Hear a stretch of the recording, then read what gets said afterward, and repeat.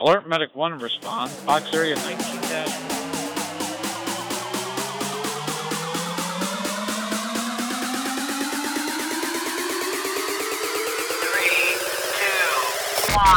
You're listening to the Alert Medic 1 podcast, the premier emergency medical services podcast with your hosts Mustafa Siddiq and Ken Sanner.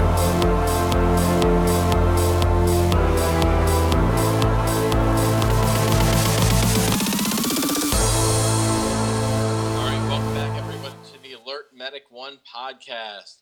It's Ken Sanner here, one of your hosts, along with my good friend. Hey guys, Mr. it's Moose.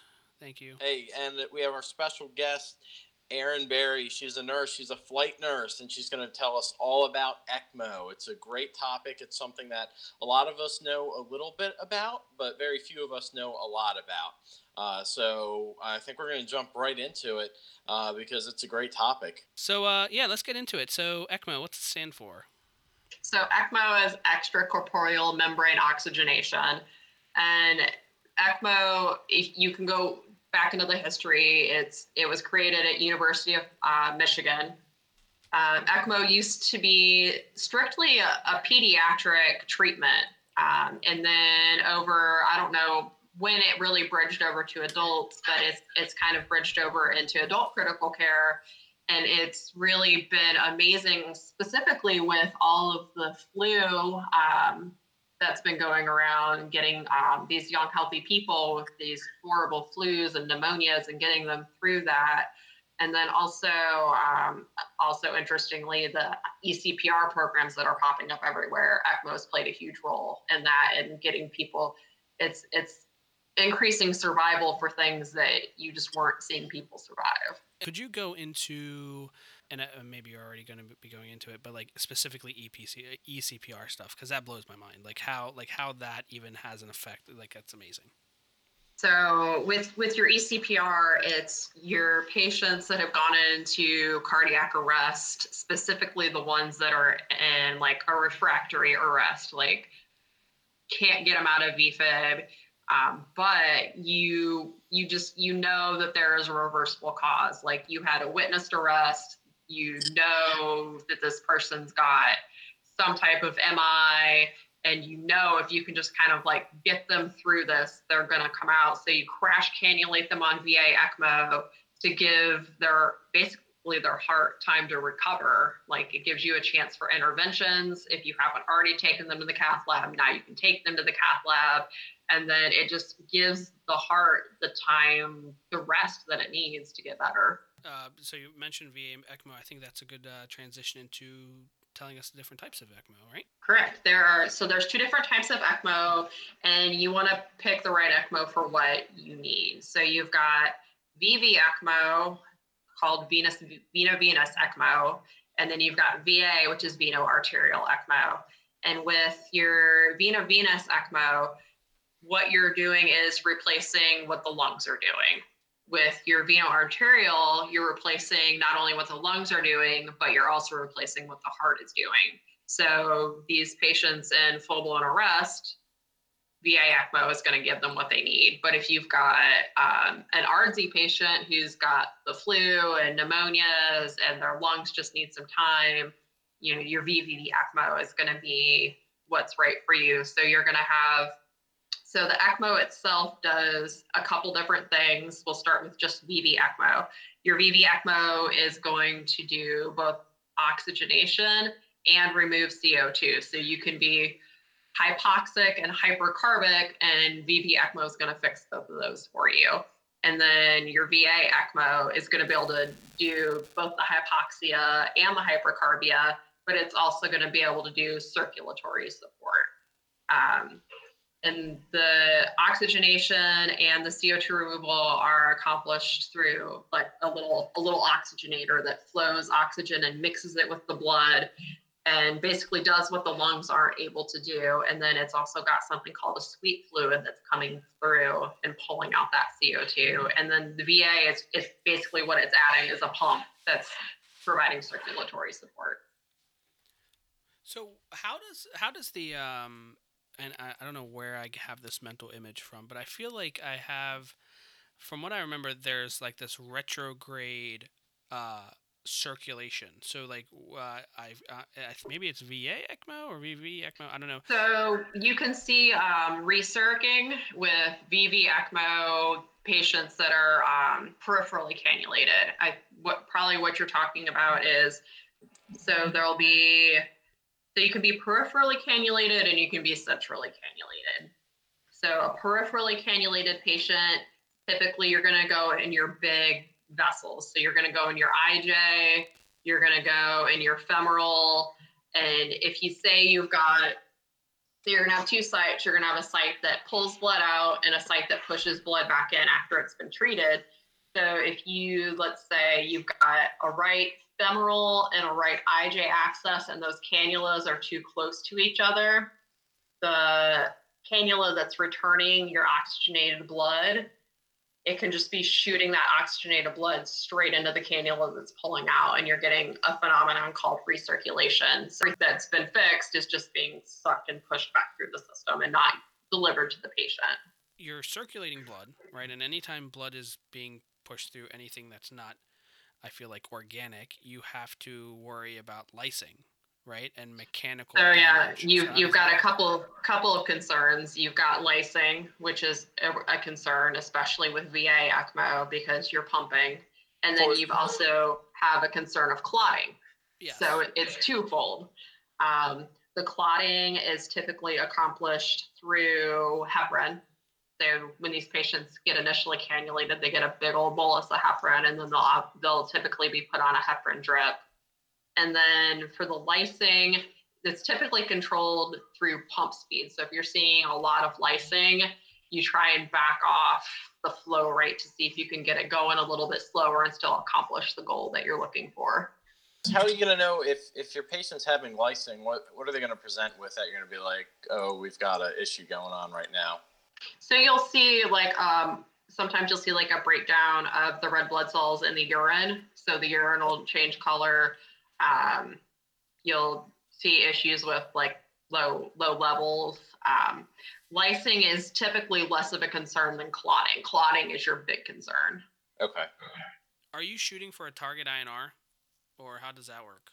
You're typically shooting for a target PTT, and it's been a while since I've been at the bedside, so I honestly don't remember what their goal is. Okay. And I guess we could talk on a separate episode on like what INR and PTT is, I guess. But just, do you want to give a quick summary of? So INR there is two different ways to measure your coagulation, and different medications impact different measurements. So let's say you've got a patient on Coumadin, you're going to be checking their INR because that's what's going to be impacted. And say you've got a patient on heparin, you're going to be checking their PTT value because that is the factor, like in the coagulation cascade, that's going to be impacted by heparin. And then you've got these weird ones where you've got like Xarelto that there's nothing you can test. Mm-hmm. So there, when we are, what was I going to say? So you have these ECMO patients that you have essentially taken over their heart and their lung, right?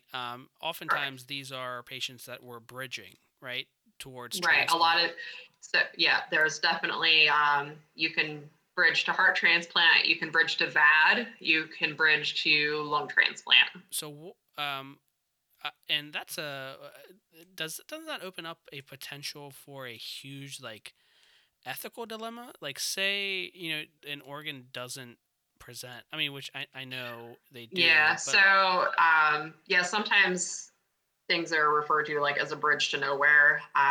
So with the ECMO, a lot of ECMO is used as a bridge to lung transplant, and these patients can be on ECMO for very long periods of time. They actually have a special cannula where you just have one access site. It's called an Avalon catheter that they can use for these long-term ECMO, like VV ECMO patients that are just waiting for a lung.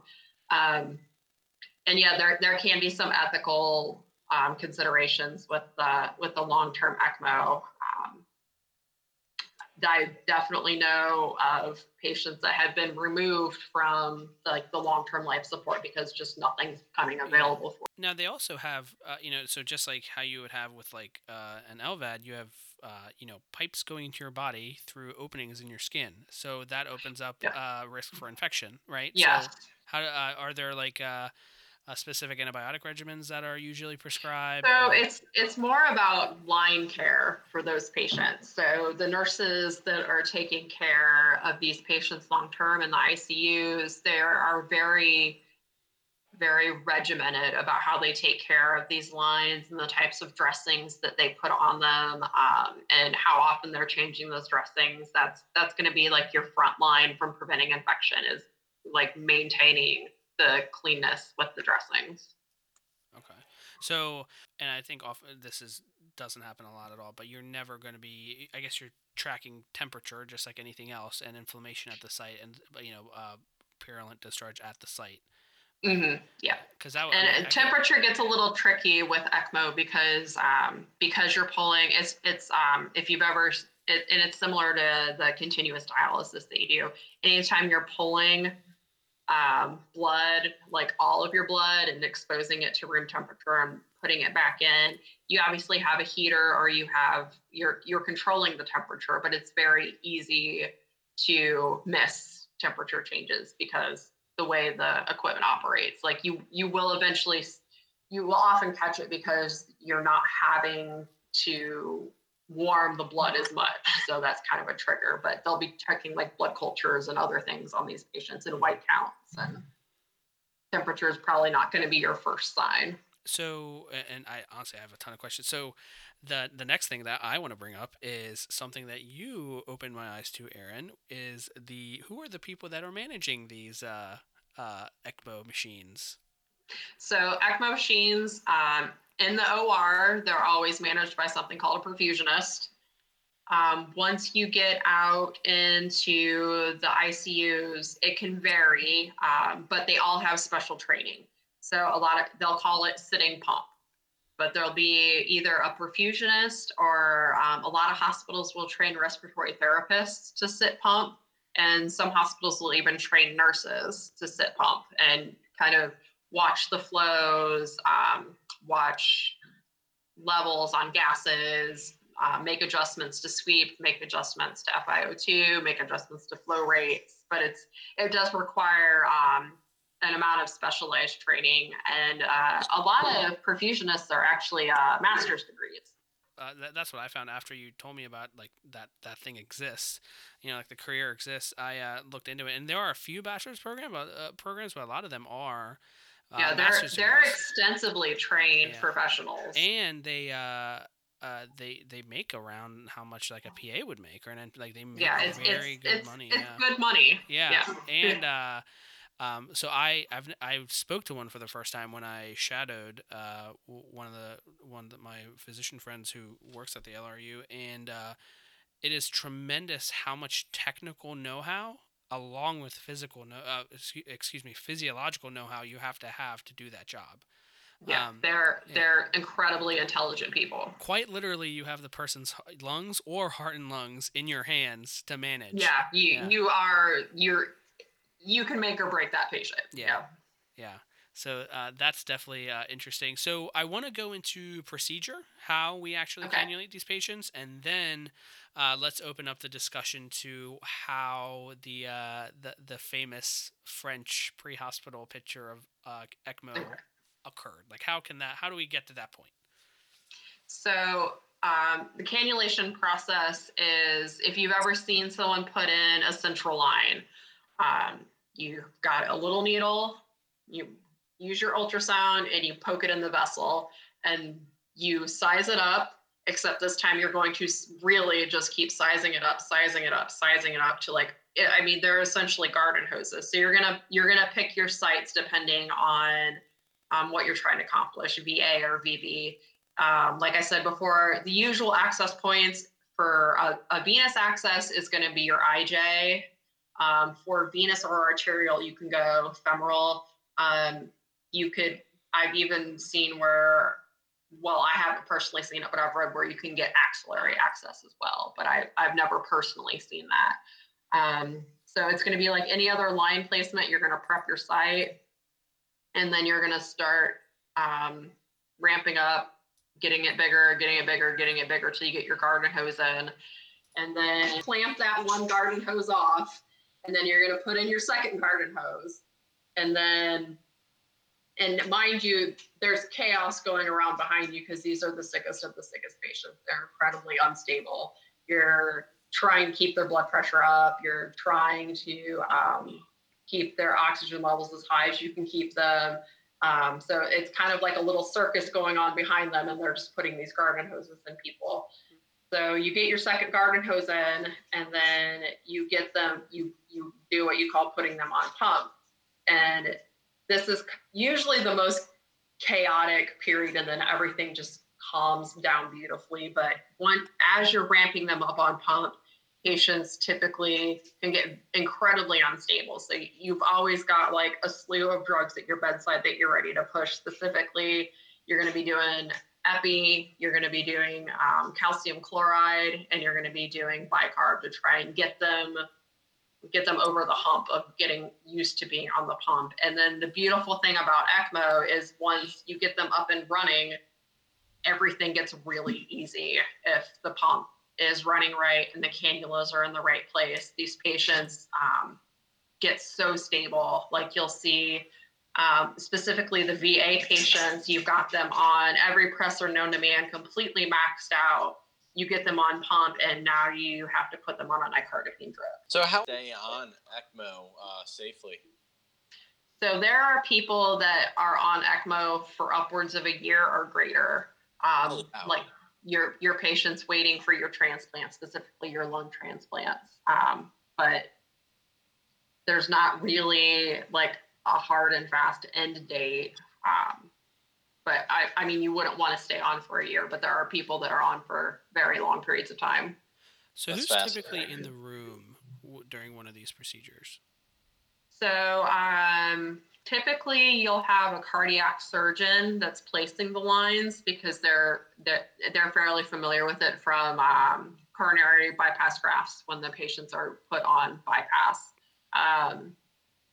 So you'll have a couple cardiac surgeons in the room putting in the lines, or depending on where you work, you would have maybe a trauma surgeon, because there are several trauma surgeons over at University of Maryland that will cannulate for ECMO, or even some ED physicians are being trained on how to do ECMO cannulation specifically for like the ECPR.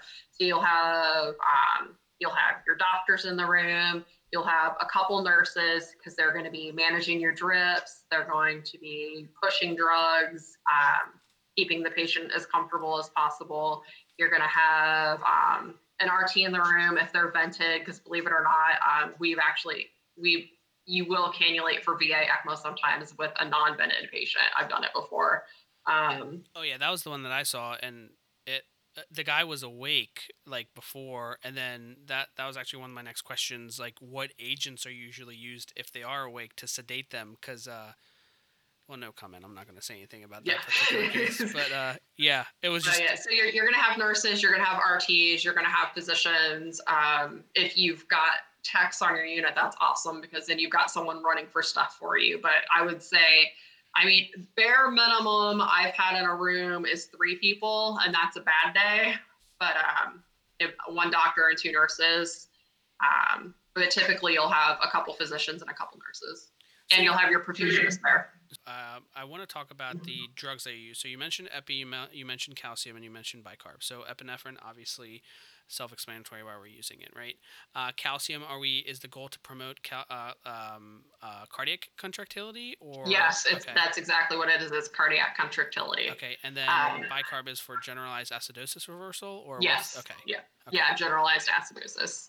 So in terms of sedation, and this kind of goes back to so if you guys didn't listen to our TBI episodes, definitely go listen to them. You're probably looking for sedatives that are neutral to your your vital signs, right? So if you have Right. realistically, these patients are going to be hypotensive, right, because they're not Mhm. circulating. So what are some sedative agents that you all have used or you've seen used in the past? Because I think you'd want to shy away from, say, a Versed or or a benzodiazepine, and you'd probably lean towards maybe like an etomidate or ketamine, or how would that work? Yeah. So it kind of it's obviously patient dependent. There, the one we did you. So oftentimes with a VA ECMO cannulation, it can be for a pulmonary embolism, like a massive pulmonary embolism, and these patients are incredibly sick, incredibly labile. So you're cannulating them, and sometimes the only thing you're doing is lidocaine at the insertion site and a lot of hand holding. And then other times, a little bit of fentanyl can be helpful. We've definitely used ketamine. And then on your VV patients, these are patients that are, you've typically thrown everything at them that you can to get them to ventilate, right? So these are patients that are paralyzed. These are patients that are on, high doses of sedation already just to try and get them to be ventilated. So they're on propofol, they're on ketamine, they're on whatever you can get them on to get them down. Okay. What was I going to say? So just like how you would have ventilator dependence after a while, I'm sure you have to have close PT, right, with these patients, because I'm sure that if your patient stays on ECMO, they're if you're not exercising them, if the goal isn't to bridge them and just rehabilitation, Yeah, right? specifically with the bridged patients, the LRU over at University of Maryland is excellent at keeping these patients moving. You will see someone walking the halls with an RT Yes. with the vent and a perfusionist pushing the pump because they're going to keep them moving. That blew my mind. Yeah, it's pretty amazing, and I'm sure, and I know them well just because they lived next door to us when I worked at the CCRU. But I know other units are doing just as well. These patients they're getting them up, they're walking them, PT's working with them, especially the long-term cases. No, this is it's really a fascinating perspective, because when you think about an ECMO patient, these are patients that are really sick, or else it wouldn't be on ECMO. So we talked a little bit about MI. We talked a little bit about PE as being reasons that people end up on ECMO. Are there any other issues that commonly lead to patients needing ECMO, or at least as common as, ECMO can be? You mentioned LVAD patients, so, severe heart failure. What else are we looking at? So we're looking at those flu patients that we're getting in that are just sick as snot, like the ones, like, especially like those weird strains that are getting like the young, healthy, strong men that are just knocking them out. And then they're getting these horrible pneumonias. When winter comes in and flu season comes around, there's been times where hospitals run out of ECMO circuits. So how about some of these vape-related illness patients? That could be something. I mean, it could be. Yeah, anything that's causing like significant lung injury could definitely be a candidate for ECMO. I shared a meme the other day that said something like, unless you've seen a 20-year-old be terminally taken off of ECMO, don't tell people not to get vaccinated for the flu. And I shared it even though I've never seen that. But like, it does blow my mind, just a little bit of a tangent like that, how much the flu can just snow the healthy 24-year-old, otherwise no comorbidities, no health issues, and just so cool. So you said you mentioned the flu and then the other ailments that we discussed. I do want to transition to I'm sure what folks are thinking about, and I know that I initially, when I saw the picture, I was fascinated by it. But how do we get to the point where we are doing pre-hospital ECMO? Like, how do you, from someone who has been a core part of that team, what aspects do you see integral to the pre-hospital team, and Yeah, let's talk about that first, and then I'll ask my other Yeah. question. So it's a lot of training to be able to get to that point.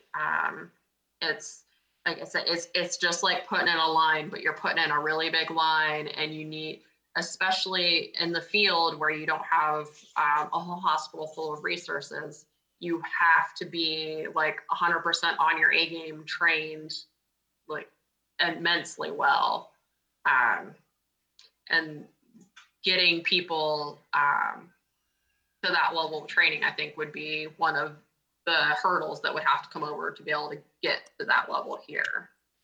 And then also, you mentioned how many people. You said minimum was 3, and that was a bad day. Yeah. The sheer resources that you would need, even, if we, and I don't mean to sound pessimist when I think that's a common theme that happens when we end up discussing advanced practice stuff on this podcast. I don't mean to seem pessimistic, but I think, and I think Ken's on the same page with me, the amount of education, training, but also the infrastructure you need around you to be able to do these advanced practice things. The Not only would you need like the education, the training, but the equipment, right? Right. And the one thing that often I feel like folks forget is you need to practice that skill. If it's a once a year ECMO, then you're not going to be proficient, right? I think similar Right. conversations are going on about just endotracheal intubation, right? Correct. Yeah. With like credential saturation and stuff like that, we just don't get the volume that you need to be efficient, right? And not efficient, but Right. what's the word? Proficient. Competent. Yeah. Proficient. Yeah. Exactly, in that skill. So, but that being said, like I think models that utilize, like, I mean, obviously they're successful in Europe with the physician-led model, the pre-hospital Mhm. physician-led model with a they call them, and I'm not too familiar with what is it, the National Health System or whatever, the NHS. Right. They usually have an advanced practice paramedic who, for us, an advanced practice paramedic is someone that goes to UMBC for 2 weeks. Over there, it's like a master's degree that's equivalent to a PA, right? Right. So I envision us hopefully at some point getting to a level like that. But I just wanted to paint a bit of a picture of, with this episode, of what is actually happening with these patients, how critical they are, how should I say? I don't want to use the word risky, but how, I don't even know what the correct word is, but it is how risky of a procedure it is and how fragile of a procedure it is. Mhm. And how many things have to go right to successfully do it. Right. I think, and Ken, I would love to hear your thoughts on it. I think first and foremost, like you said, education, training, but also the infrastructure to to be able to make that happen.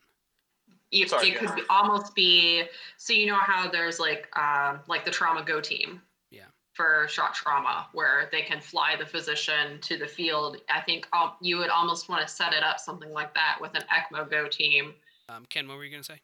No, I was just going to say, I really unfortunately don't have a lot of hope that we're going to see anything like this in the United States anytime soon. There are some really progressive and aggressive EMS systems out there where you may get physician buy-in and, medical directors responding to the scene and doing something like this. But I mean, as education stands right now in the United States when it comes to EMS, we can't even agree that paramedics should take biology and anatomy and physiology before they start their class, let alone, doing something, like this. I think a lot of times we think about, it's just a skill, it's just a drug, we can just do it. And for some things that is true, but for other things there really needs to be more training and practice and education, before we do something really radical. And I may be being pessimistic myself, but I've talked to paramedics who don't understand how the electrical system of the heart works, and they're practicing paramedics. So maybe I'm in a pessimistic mood today. And But and honestly though, like, and we're really not trying to be pessimists here. What the goal, and we, Dr. Wittberg mentions it. I feel like every episode that we talk, we try to mention it. The goal of this podcast is to elevate the clinical practice of what our profession does on an everyday basis, right? Um, we want to promote the safe practice, but the advanced practice of EMS clinicians, right? Um, and we've been using the term clinician, and that's something that started at my agency recently after the change of executive leadership, and I 110% support that change because even we look at our nurse partners, like you're getting your master's degree in a specialized aspect of nursing, right? And just like that, there's advanced nurse practitioner training, right, and stuff like that, and I think we want when I say we, I mean the paramedic profession wants the respect that you all get as nurses, that PAs get as PAs, that physicians get as physicians, because quite frankly, we do a job where the skills we get to do outside of the hospital, only advanced care providers are doing in the hospital, right? And Correct. the role that we're taking, that provider role, where we are approaching a patient, assessing them, making a diagnosis, and treating them, we are functioning as independent providers. So I think that we get a chip on our shoulder to a point, but then we also don't have the education to back it up. I can't agree with Ken enough on the what he said about the electrical system. What's the point of a paramedic being able to ultrasound if they don't know where the spleen is? yeah. Quite frankly, like, what's the point? Why are you doing a fast exam if you don't know what you're looking at? And I'll be the first one to say, like, I know where a spleen is, but when I was looking at that ultrasound probe when I did that class, I had no idea what I was looking at. But And that, I yes, don't mean to be a pessimist because yeah. I would love to see stuff like this come to EMS. Mhm. But I think we just have a long way to go. And What I'm getting. ultimately, and you can, on our website we have our the 4 mission areas. Um, Ultimately, it comes down to patient care and better patient outcomes. And I fundamentally believe if we advance our education, we advance our practice safely, and in a measured approach with, and this is where Dr. Wittberg would say, with close medical oversight, which is absolutely correct, um, we can do better for our patients, right? Um, and I didn't mean to go on a political tirade about this stuff during an ECMO episode, but no, this is one of those things where, like, I think it's like the hot thing that EMS clinicians see that on Facebook or on Netflix, and they're like, oh man, I wish we could do this, or like Reboa, right? Like, we're gonna be doing a Reboa talk, like, but like then I see, and I don't know if we were recording when I described the experience I had when I saw a cannulation, and it like blew my mind. Like, for the first time in a while, I was like, "Oh my God! Like, what is going on in here?" And I mean, because the patient's critical, and the intervention that they're doing, but that sort of clinical presence, and honestly, I kind of lost my train of thought on that little tirade. But we need that education. We need that. That training and that medical know-how, that clinical know-how, and I think that is 100% part of our mission here to get EMS clinicians in the street that kind of knowledge, and that's why we bring experts like you onto our show. And I can't thank you enough for being here, Aaron. This has been great. Yeah, I'll talk about ECMO till I'm blue in the face. Yeah. So, is there anything else that, I know we went through a lot of different things. Is there anything from your notes that we missed that you would want on, like, this initial general ECMO episode? We can definitely do more episodes at a later date on ECMO as well. I would love to have you on when we record with Dr. Calvano. I think that'll be great as well, Yeah. if you're interested. I would love to. I think what we've done right now is like a really good brief overview on ECMO, kind of like an ECMO 101. Like, this is ECMO, this is what it can do, this is why you would want to do it, and just kind of gives you a good general background, because you hear the word ECMO and it's kind of big and scary. And like, you talked about your first experience seeing an ECMO cannulation, and I can mirror that. Like, the very first time I was involved in a cannulation, it's very big, it's very scary. And even knowing, like, having a knowledge of anatomy and physiology and what ECMO does is still terrifying. So starting with the basics, I think, takes away a little bit of that anxiety about it. So and that's the last thing that I'll say in regards to, I won't go on another tirade, but I fundamentally believe that when things are going downhill, right, and you're in the back of an ambulance, it's 2 a.m, it's just you and your partner, and your patient is going down the drain. If you have that knowledge, that anatomy and physiology knowledge, right, and you understand the disease process that's going on, at least for me, I feel more comfortable in understanding what's going on and what I can do to fix it. And that's how I personally believe that I have, over time with experience, become a better clinician.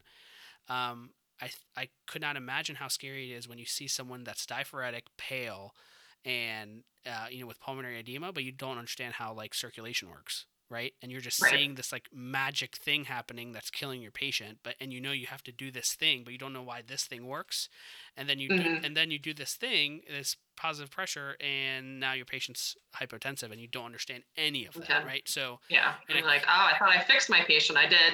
I checked box A, and they didn't get better. Yeah, and this is a personal opinion of mine. I feel that many people that are very, very, very conservative clinicians, maybe they've had a bad experience with the intervention that they did, and they don't know why it went wrong, and no one reviewed it with them, and now they're like, whether it's a conscious or subconscious decision, they don't want to do that again because they don't want to be put in that position again.